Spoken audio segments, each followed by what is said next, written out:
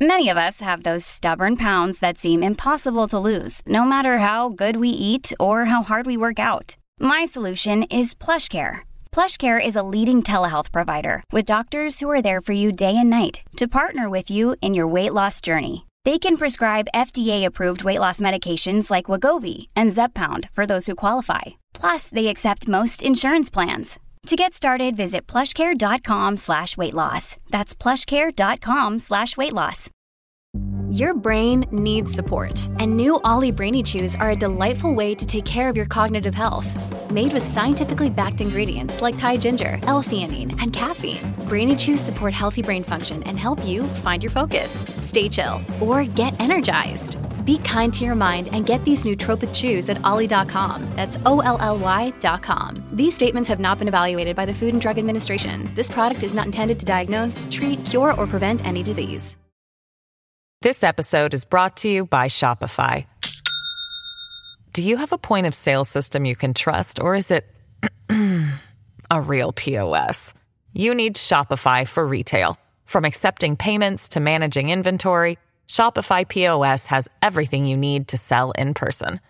Go to shopify.com/system, all lowercase, to take your retail business to the next level today. That's shopify.com/system. Welcome to the New Books Network. The accusation, "you're deluded," is often used as something of a cheap shot intended to silence an opponent in debate. It's rather like the phrase, "are you out of your mind?" And both insults, in fact, raise interesting questions. What's the nature of a delusion, and how can we assess rationality and irrationality? Well, those issues have been thought about by Professor Lisa Bortolotti, who studies the philosophy of psychology and psychiatry at Birmingham University in the UK, and who is the author of, among many other things, Delusions and Other Irrational Beliefs, and most recently edited Delusions in Context. And she's currently working on a project on agency, justice, and social identity in youth mental health here in the UK. So, Professor, welcome. Thank you very much for having me. And let's just begin with the basic definition. What is a delusion? Tell us. Yes, so people may disagree on the precise definition, and the disagreement may depend on whether the person's background is in philosophy, psychology, or psychiatry. But I think the most common and accepted definitions of delusions basically tell us that a delusion is an irrational belief. So it is a belief that is held with great conviction in spite of not there being much evidence in support of the belief. The key feature of delusions as beliefs is the fact that they are very resistant to counter-evidence. So when the person becomes convinced in the content of the delusion, it's very difficult to actually persuade the person that things may be otherwise. And even if the person is challenged with new evidence or with arguments, they tend to stick to their delusional belief, and rather than giving it up, maybe providing some additional reasons why things are the way they are. There seems to be a conflict between the evidence and the belief, but actually everything can be explained. Right, and there are some very striking examples, such as there are some people who believe they are dead. Yes. So the delusion that you are referring to is the Cotard delusion, because Cotard was the first person who studied systematically this kind of belief. It's a very rare delusion. It's not one of the most common, but it happens to people who suffer from different mental health conditions. And the person may state something like, "I'm dead," or "I'm disembodied." And then they go on to provide some reasons why they think that's the case.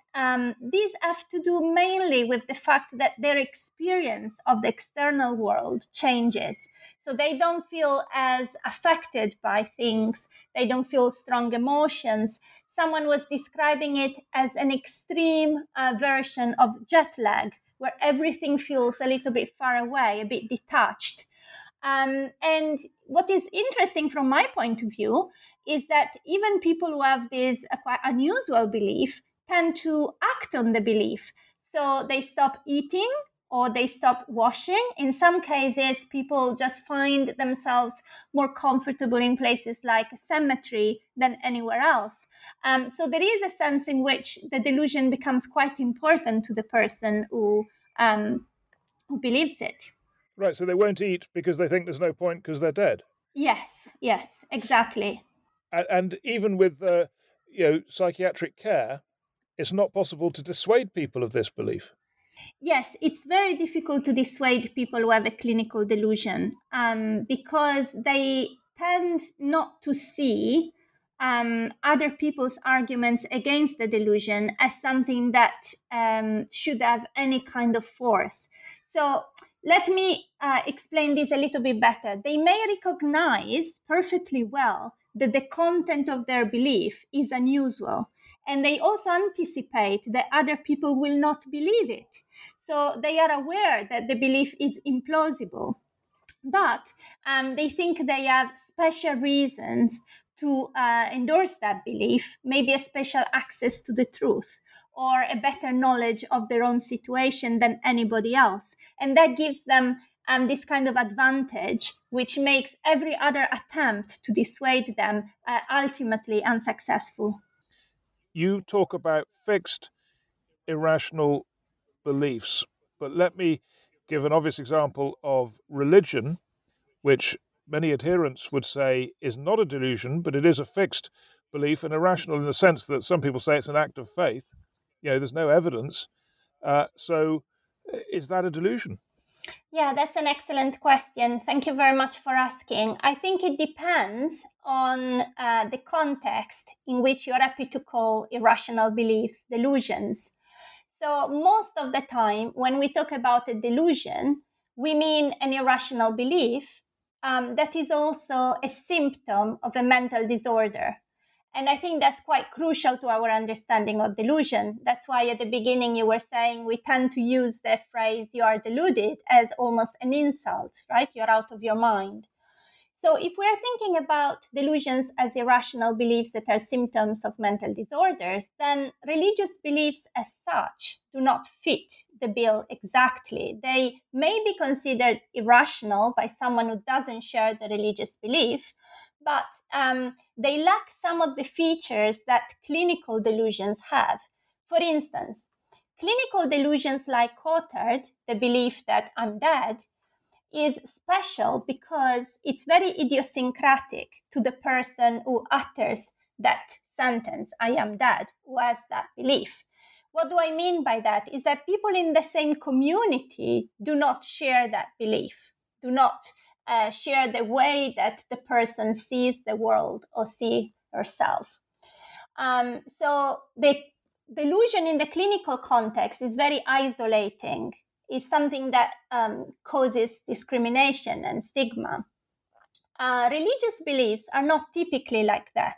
They are shared, at least in some communities, and they bring people together. So a religious belief may be something that makes you feel like you belong to a group or shares the same ideas, the same commitments. So in that sense, religious beliefs and clinical delusions are quite different, even if from the perspective of someone who looks from outside, a religious belief may have some of the same features as clinical delusions in terms of being fixed and, according to that person, irrational. Okay, you're saying that it is a symptom of mental illness. So we've now got fixed, irrational, and with some sort of mental illness element to it. But you also seem to be suggesting there that if it's widely held, if it's not an isolated condition, then that's a factor. But that's quite problematic, isn't it? I mean, if you have something like mass hysteria, that's a lot of people who would be experiencing and sharing that idea at the same time, and yet that would be a delusion, wouldn't it? Yes, I think you are absolutely right that the way in which we talk about delusions and irrational beliefs is not completely coherent. So we tend to use the word delusion as a negative value judgment, right? What you say cannot be true. What you say is a sign that you are not even well mentally. But actually, when we're thinking about the specific features of the beliefs that we call delusion, as I was suggesting, they're not that different from other beliefs that we do not tend to see as symptoms of mental disorder, such as prejudiced beliefs. For instance, if you think about prejudiced beliefs, they seem to be very resistant to counter evidence. Certainly, we're not happy to give them up just because someone seems to provide some evidence that the group that we have a prejudice against actually does not share that particular characteristic that we dislike. And also seem to be manifested in behavior, just like some delusions are. And yet they are not considered to be symptoms of mental disorders. And the main reason is that they are shared, unfortunately, sadly, they are shared among certain groups. So I think you're pointing to something really important. Sometimes we focus on irrationality as absence of supporting evidence or resistance to counter evidence. But maybe the distinguishing feature between delusions and other irrational belief is not irrationality as such, but it is how widespread the belief is and how accepted it is, whether it is accepted by just one person or whether it is shared in some community. And I think that is a really important point that people who studied both delusions and religious belief from a psychological point of view have observed, that somehow our way of using the word delusion depends on how many people hold that particular belief. My preference would be to use delusion to describe the epistemic feature of the belief. By epistemic, I mean what has to do with evidence, what has to do with confidence, what has to do with knowledge and inference. So if we're just looking at how the belief behaves, so the fact that it's resistant to counter evidence, the fact that it's almost fixed, the fact that there isn't intersubjective evidence that supports it, I think that some religious beliefs, some prejudice beliefs, and some symptoms of mental disorder are all delusion in the same way, although they may be irrational to a different extent, but qualitatively are the same type of thing.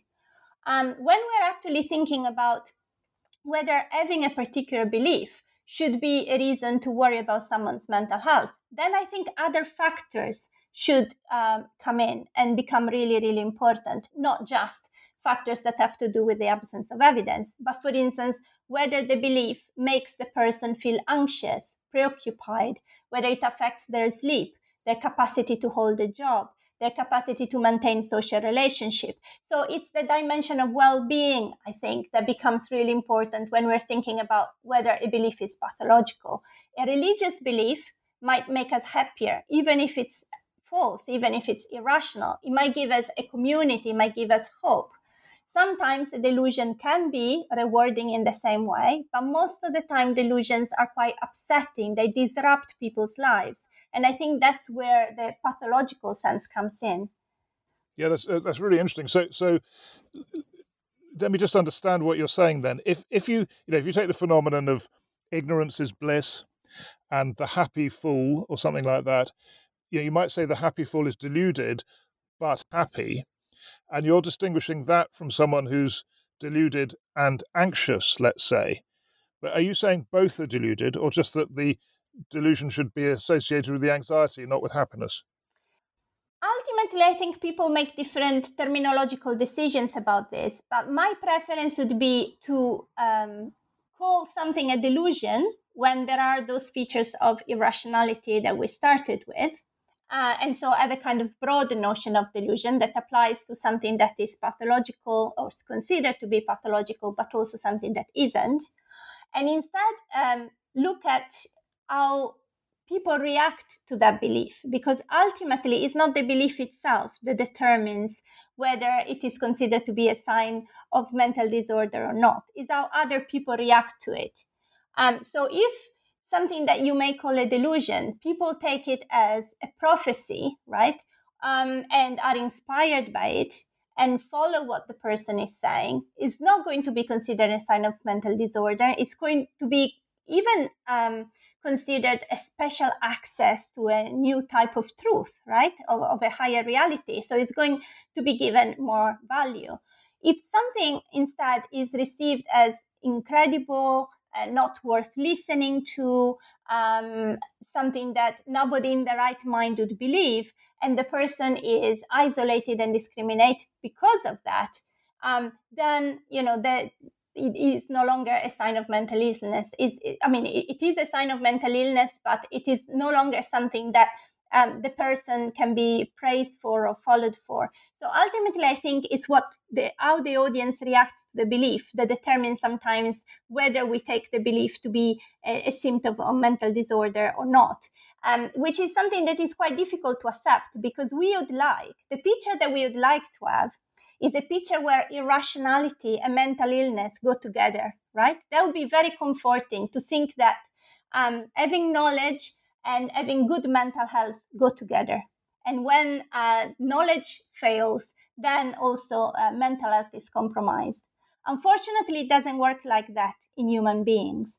Sometimes there is something that is very false and irrational that gives us extreme happiness, as you were suggesting before, the happy fool, or the person who is completely self-deceived about their lives, but believe in themselves so much that they actually have a rewarding experience whenever they interact with their environment. And there are also cases where people have perfectly rational beliefs that make them unhappy, because make them realize, for instance, their own limitations, or make them lose hope in certain contexts. And I think it's somehow uncomfortable to accept that rationality and mental health can actually dissociate, can actually not be together in this way. Yeah. So this is everything you're saying makes it sound as if you think delusions are quite sort of fuzzy, quite difficult to define, depends on how people react to what you're believing, depends on the rationality to some degree, depends on mental health factors. You're suggesting that delusions are, the distinction between a delusion and a rational belief is dependent, at least in part, on what other people think. So it's all quite relative, isn't it? Yeah, I think I can give you a good example of this. I'm sure you have read recently about the conspiracy theories that have emerged about COVID-19, right? The classic one is denialism, so denying that COVID-19 exists, for instance, or conspiracy theories about vaccination. If you are someone who believes what the scientists are telling us about COVID-19, about the effectiveness and safety of vaccines, you will be tempted to describe those conspiracy theories as deluded. And this has happened, right? So they've been described as delusions in opinion pieces in the major newspapers and news. That's what people do. They say, this is not a sensible position to take. It disregards evidence, and it's not sensitive to arguments against it. So these people cannot be talked to. This is actually a delusion, right? But if you belong to a group who has actually been skeptical about vaccination for a very long time, maybe they have their own reasons, maybe they have mistrust towards pharmaceutical companies and so on. The idea that the COVID-19 vaccine could be a way to control people, or could be just proposed for pharmaceutical companies to increase their income, is not a delusion. It may be something quite sensible. It may be a hypothesis that deserves to be considered, right? So it seems to me that what we call delusion, yes, it is a belief that we think is irrational, but also it's a belief that goes against some of the other things that we already believe. And so depending on our existing system of values and beliefs, we may be tempted to call something a delusion or not. And that's just because, as you were saying from the beginning, delusion is a term that we use almost to evaluate what other people are doing. It's not just a description of what they're doing. It's an evaluation. You're saying that people is wrong when you're calling them deluded. And so your point of view, where you start from when you're actually uttering that kind of judgment, really matters to whether something is a delusion for you or not. Right, because that's a bit surprising. I mean, you may think that, you're having studied this for so many years, talking to psychiatrists, talking to medical experts, thinking about the nature of evidence and so on, that you would be able to reach an objective, clear definition of a delusion, whereas you're saying actually, again, it depends on what other people think about what you're saying. I don't want to be completely relativistic about this. I'm just saying that delusion is a term a bit like rationality, right? So we use it to praise and we use irrationality to blame, right? So because it contains some values, it's not independent of the other things that we believe and we care about. That said, when you talk to clinicians who see people with clinical delusions every day, they do say that there are ways to understand whether a person is unwell. So whether their delusion is actually a symptom of a bigger problem. There are ways that, as I was suggesting earlier, do not really have to do much with the rationality of the belief, or not just with the rationality of the belief. It's something about how the people seems to be completely preoccupied with the content of the delusion. So the delusion becomes something that is almost overwhelming and overrides everything else. It almost becomes like an explanation for everything that causes uncertainty in the person's life. So it has a special role. It absorbs all the cognitive resources and the attention of that person. So there are other ways in which you can tell whether a particular belief is good or bad for a person at a certain time, independent of whether you think it is supported by evidence or not. And certainly people who do clinical work and they have a lot of experience say that they can kind of recognize that in an encounter with a patient pretty well.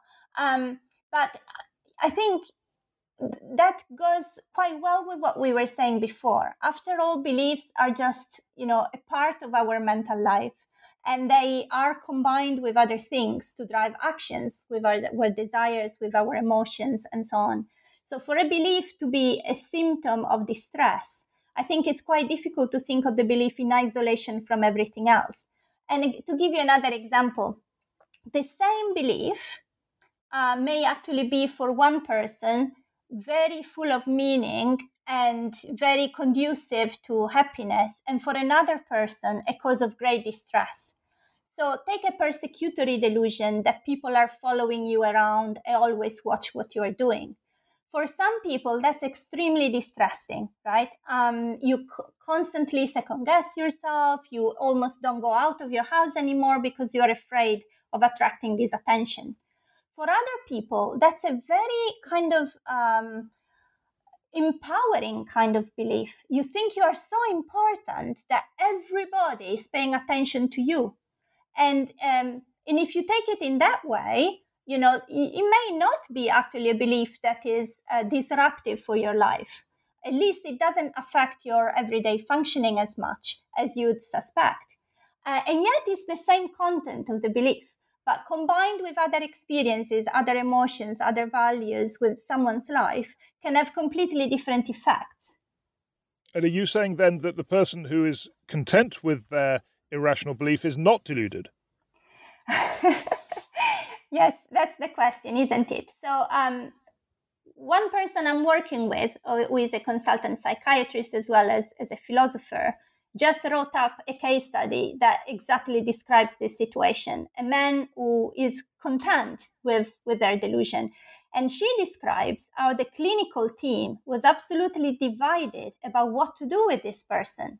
They were going from the idea of sectioning him because he was a danger to others, to the idea of not doing anything about him because, he could live his life quite happily. And I think those are the situations that really put us in a difficult decision-making prospect, because whatever we do, we might get it wrong. We don't know the future. We don't know what will happen to that person next.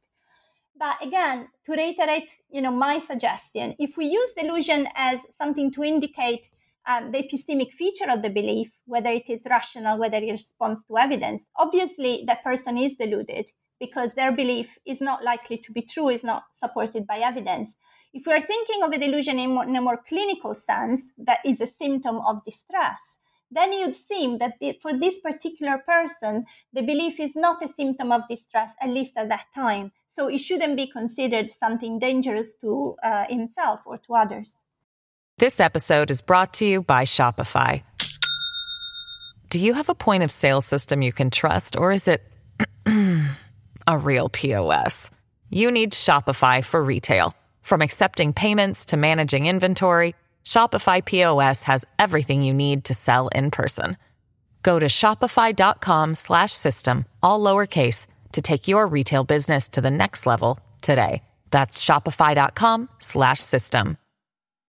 And just to explain for people listening outside of the UK, when someone is sectioned in the UK, that word refers to a process whereby medics can basically get someone isolated from the rest of society if it is judged that that person is so mentally ill they're a danger to others. So when you talk about mental illness, one of the things that just occurs to me is it's sort of fascinating that there are all these different conditions, right, that could lead to delusions. Yes. Have you sort of managed to categorize or get a range of conditions that lead to delusions?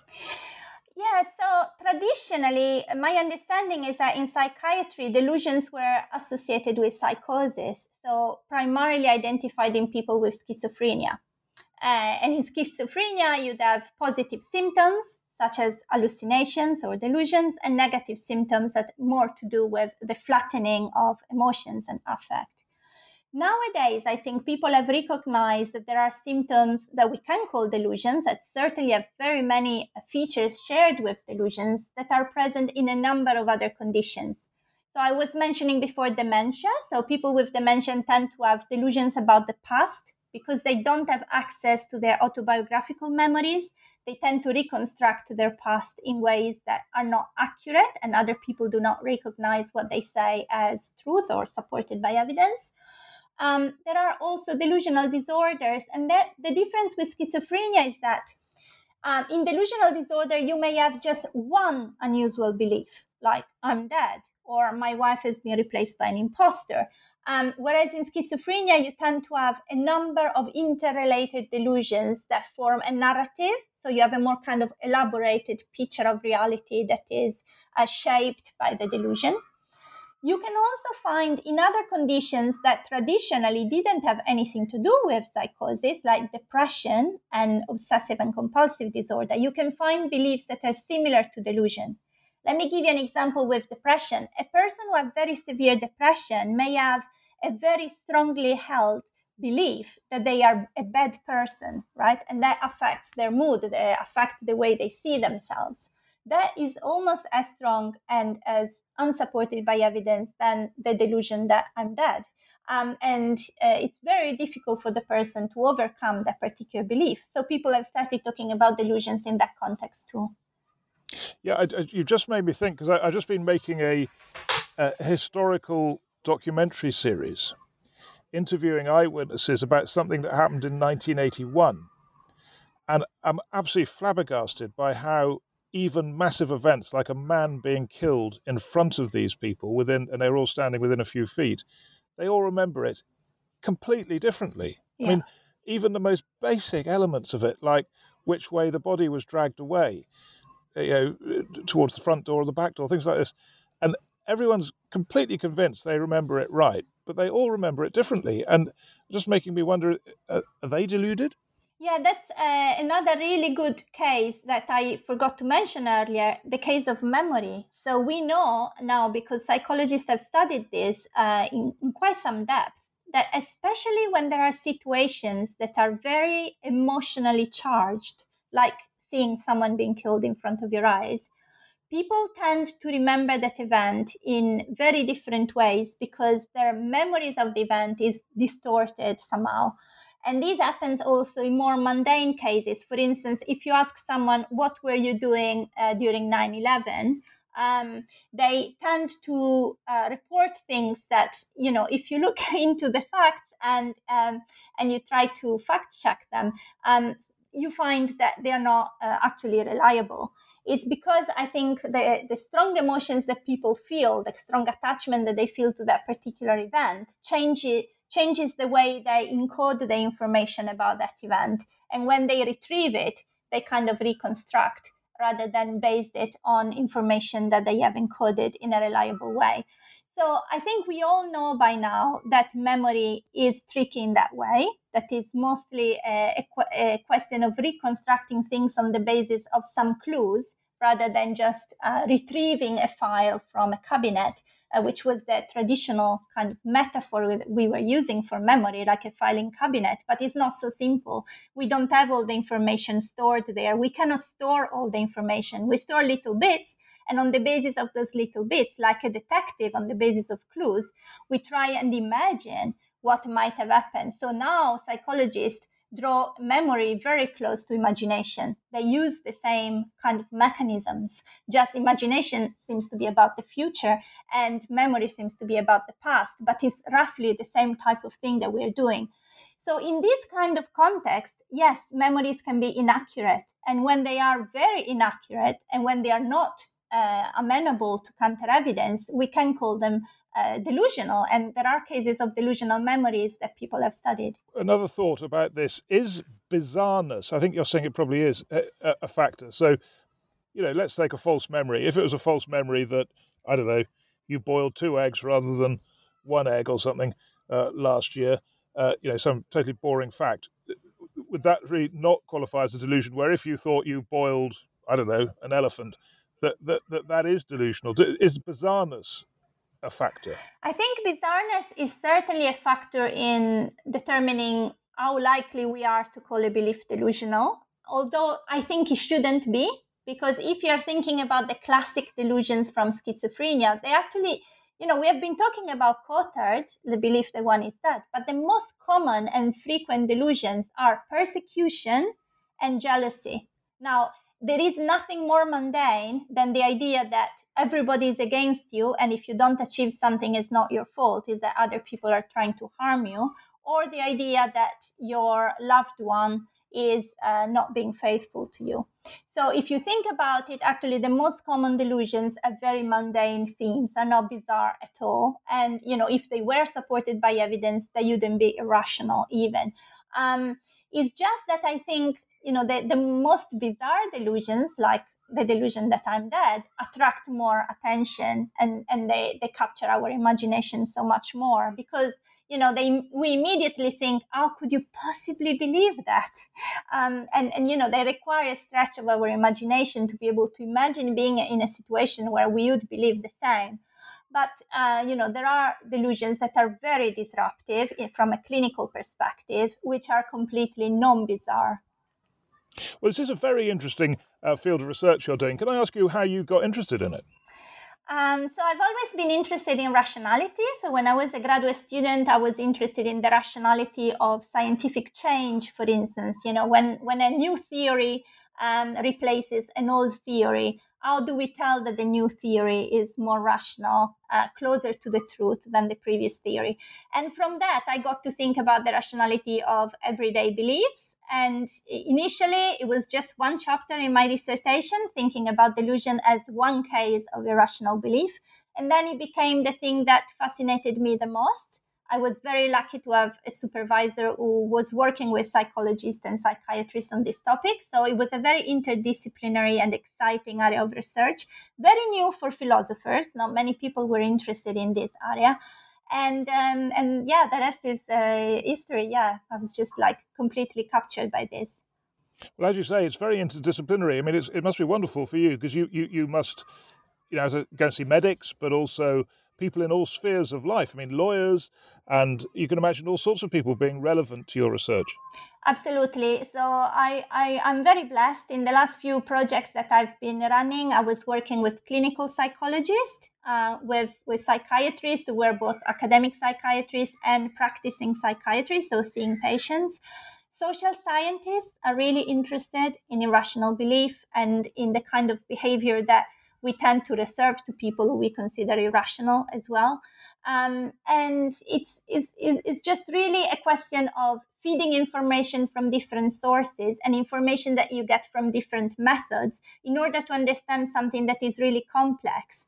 I don't think that by doing philosophy alone, you'd be able to get close to a better understanding of the phenomenon of delusions, because it involves so much. So before you were asking about the causes of delusions, that's also extremely interesting scientific question that there are a lot of kind of doubts about. People haven't actually formulated the ultimate theory about how delusions emerge at the kind of level of mechanisms. And so I think it's a particular field where there are a lot of question marks still open, and people are more willing to work together to try and get answers, and that makes it very stimulating.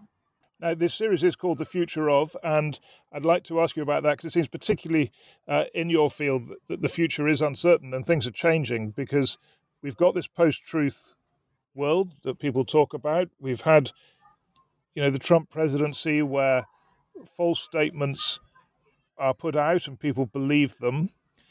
Are you seeing a growth in delusions? Is it becoming more common, or are they so mainstream they're not really delusions? How do you see the future of this?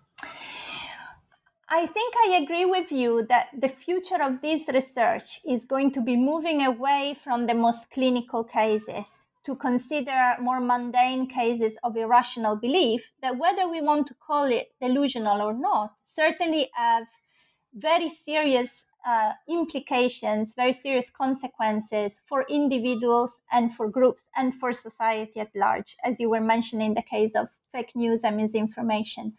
So I think it's going to become interesting to think more about what distinguishes the delusion that we consider as a sign of mental illness from the irrational beliefs that share so many features with delusions, but we do not consider a sign of mental illness.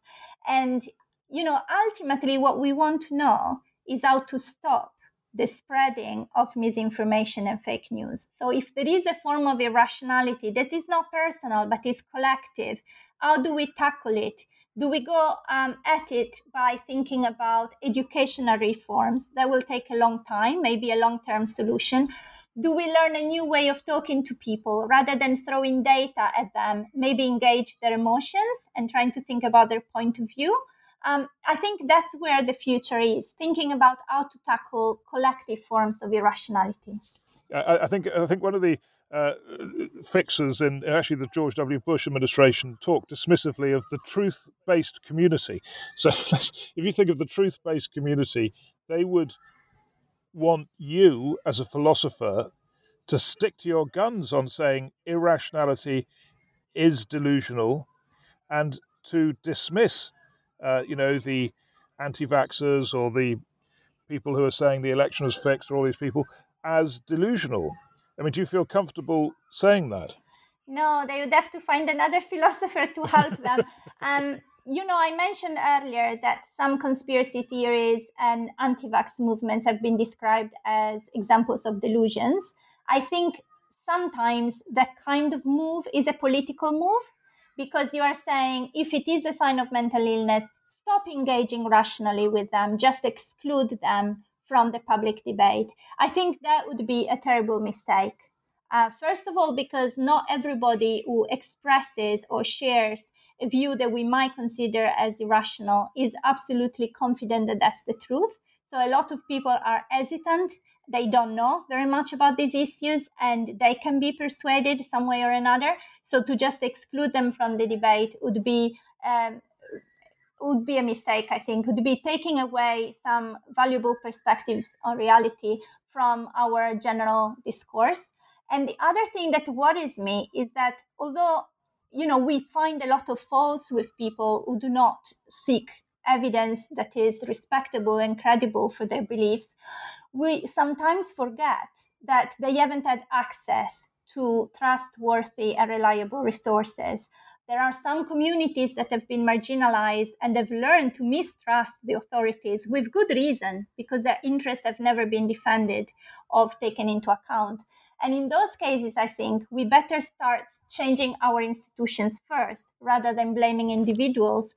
Now, you say we should not ignore people who distrust information in this post-truth world, which sounds quite pragmatic. I mean, you may want to treat anti-vaxxers seriously, to take them seriously, but can't you still say they are deluded?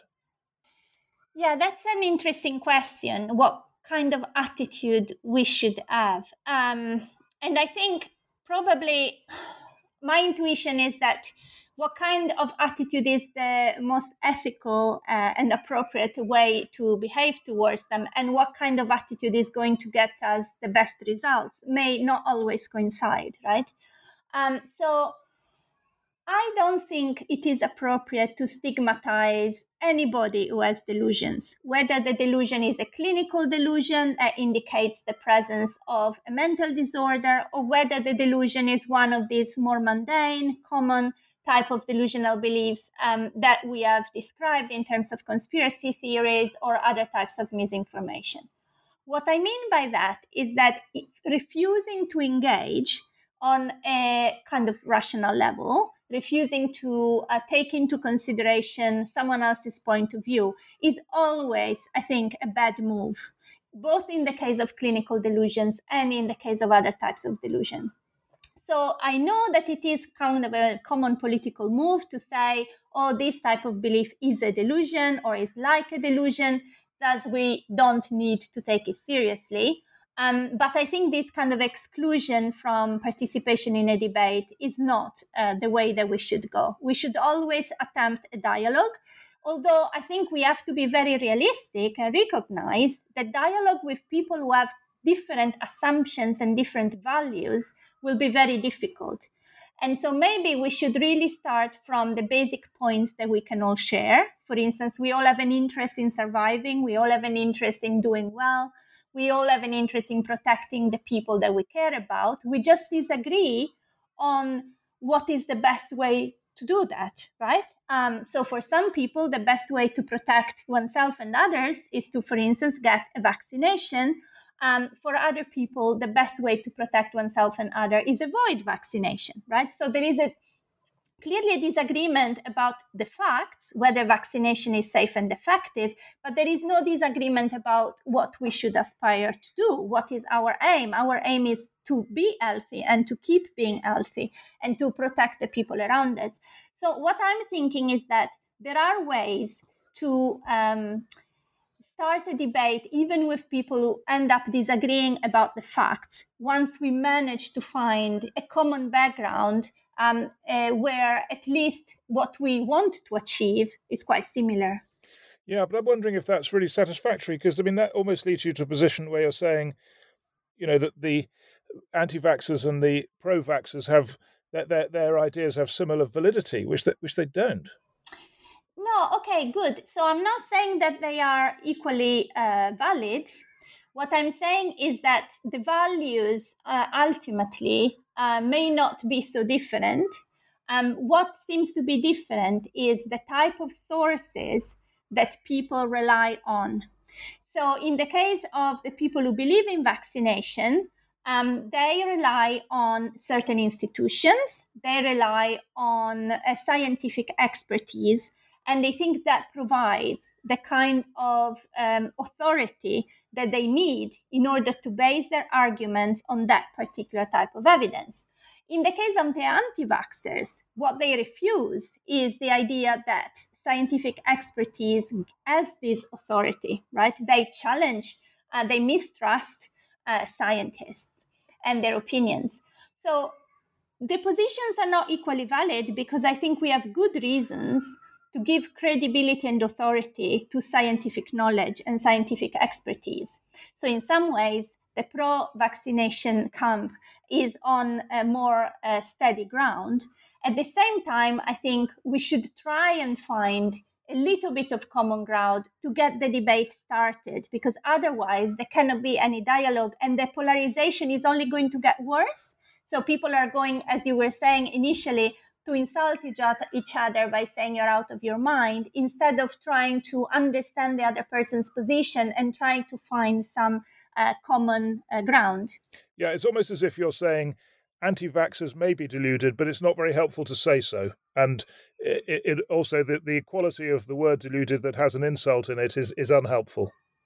Yes, definitely. I'm saying that the insulting bit of it should go. We shouldn't stigmatize people for what they believe. I'm also going to say something a little bit more radical.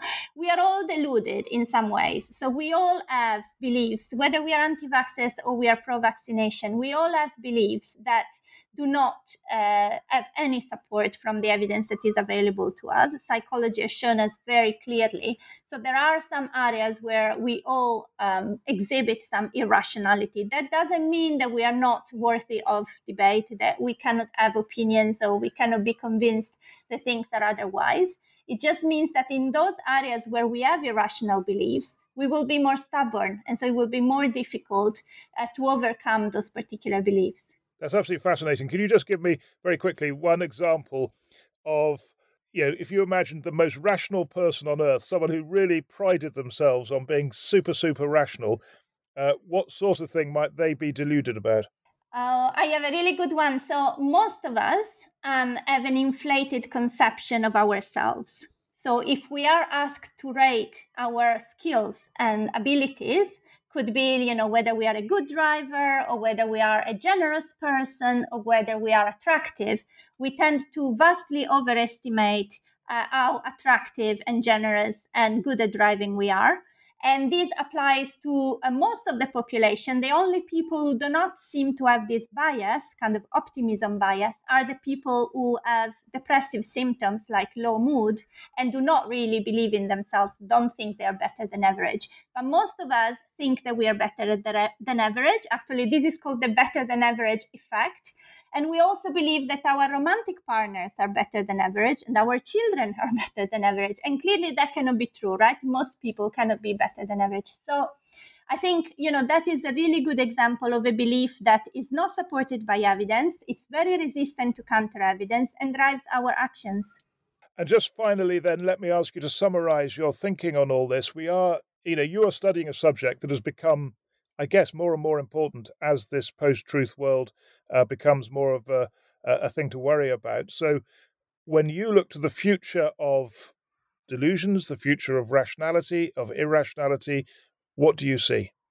I think you're absolutely right in your diagnosis that problems of rationality and irrationality are becoming more and more central. I think what I would like to see in the future, both in what people study, people like me who are interested in this from the point of view of science or philosophy, but also the people who engage in political debate and try to get things changed, is to recognize that some irrationality is part of who we are. It's part of who we are as human beings, as human agents. We have limitations. We cannot remember everything.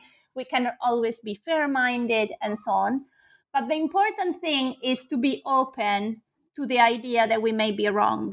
I think what is really emerging here is that almost this virtue, this intellectual virtue of epistemic humility is what we need.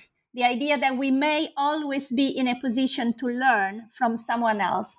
And combined with the idea that sometimes we have to recognize that we don't have all the expertise that we need to make good decisions in our life. So when it comes, for instance, to health, I want to be able to rely to medical experts because I lack medical expertise. They would allow me to autonomously make decisions about myself without relying on anybody else.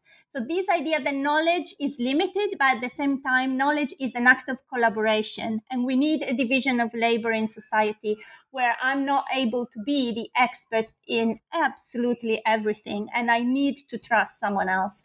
So I think these are really, the key issues that we need to focus on. The future depends on humility. Yes. Okay. Professor, thanks so much for talking to us. Thank you very much for having me here.